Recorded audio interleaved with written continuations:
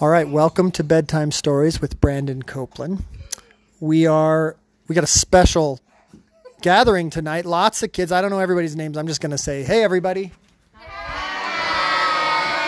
You hear that, world? We have a lot of kids here. 26. Okay, tonight's story is a very, very special story. And it's about a very big group of friends who all came together at their cabin in the mountains. Isn't that crazy? Kind of like us. And they were all at the cabin in the mountains, but there were only 3 rules that you had to follow at this cabin. The first rule, take off your shoes when you come in the cabin. Very simple rule. Second rule, put your dishes away for the love of Pete after you eat. Shoes off. Put your dishes away for the love of Pete. Third rule, do not, under any circumstances, ever look in the attic. Never look in the attic. What were those rules? Take off your shoes.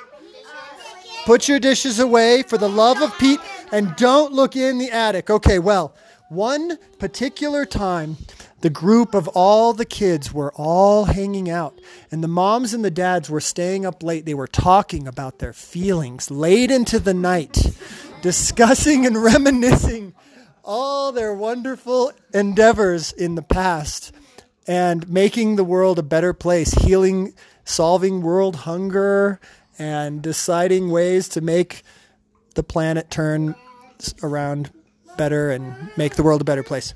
And while these adults were engrossed in this self-aggrandizing conversation, the children decided to sneak out to the lake and walk around.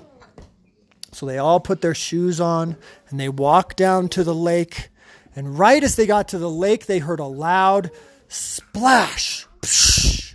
And they didn't know what it was, but they all got scared and ran screaming back to the house. And when they ran back to the house, they were so scared, they ran inside and forgot to take off their shoes. First rule.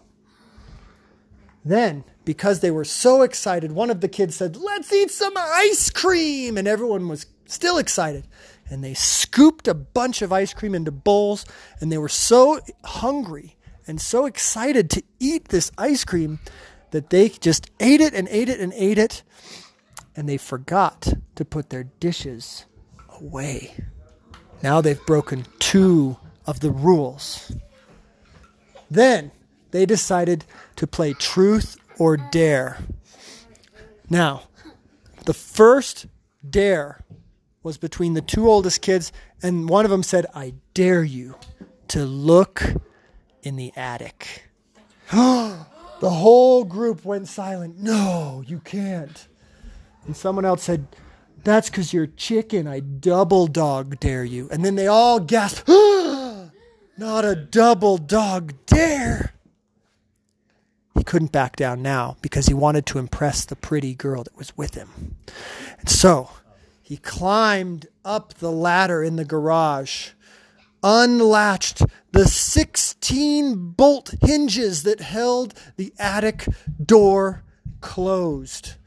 Click, click, click, click, click, click, click. Then he opened the door and crawled into the attic. And as soon as he did, the door slammed shut behind him, and he began to scream, "Ah! Ah!" And there was lots of noises, and then he flew out the door like someone threw him out the door. And he fell down on the big pillow that just happened to be on the floor right there in the garage.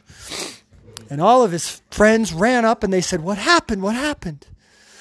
He said, "I saw the ghost of Bear Lake past. He lives in the attic. His name is Sir Richard Eyeball." glowed in a green glow. He had a long beard, and he spoke with an incredibly large smile and squinty eyes. And you know what he said to me? Take off your shoes before you come in the cabin. Put your dishes away. I made that clear years ago to my children. And then he shot me out the attic door, and I landed here. And so, from that day forward, forever, for the rest of their lives, the children made sure to always take off their shoes and put away their dishes. The end.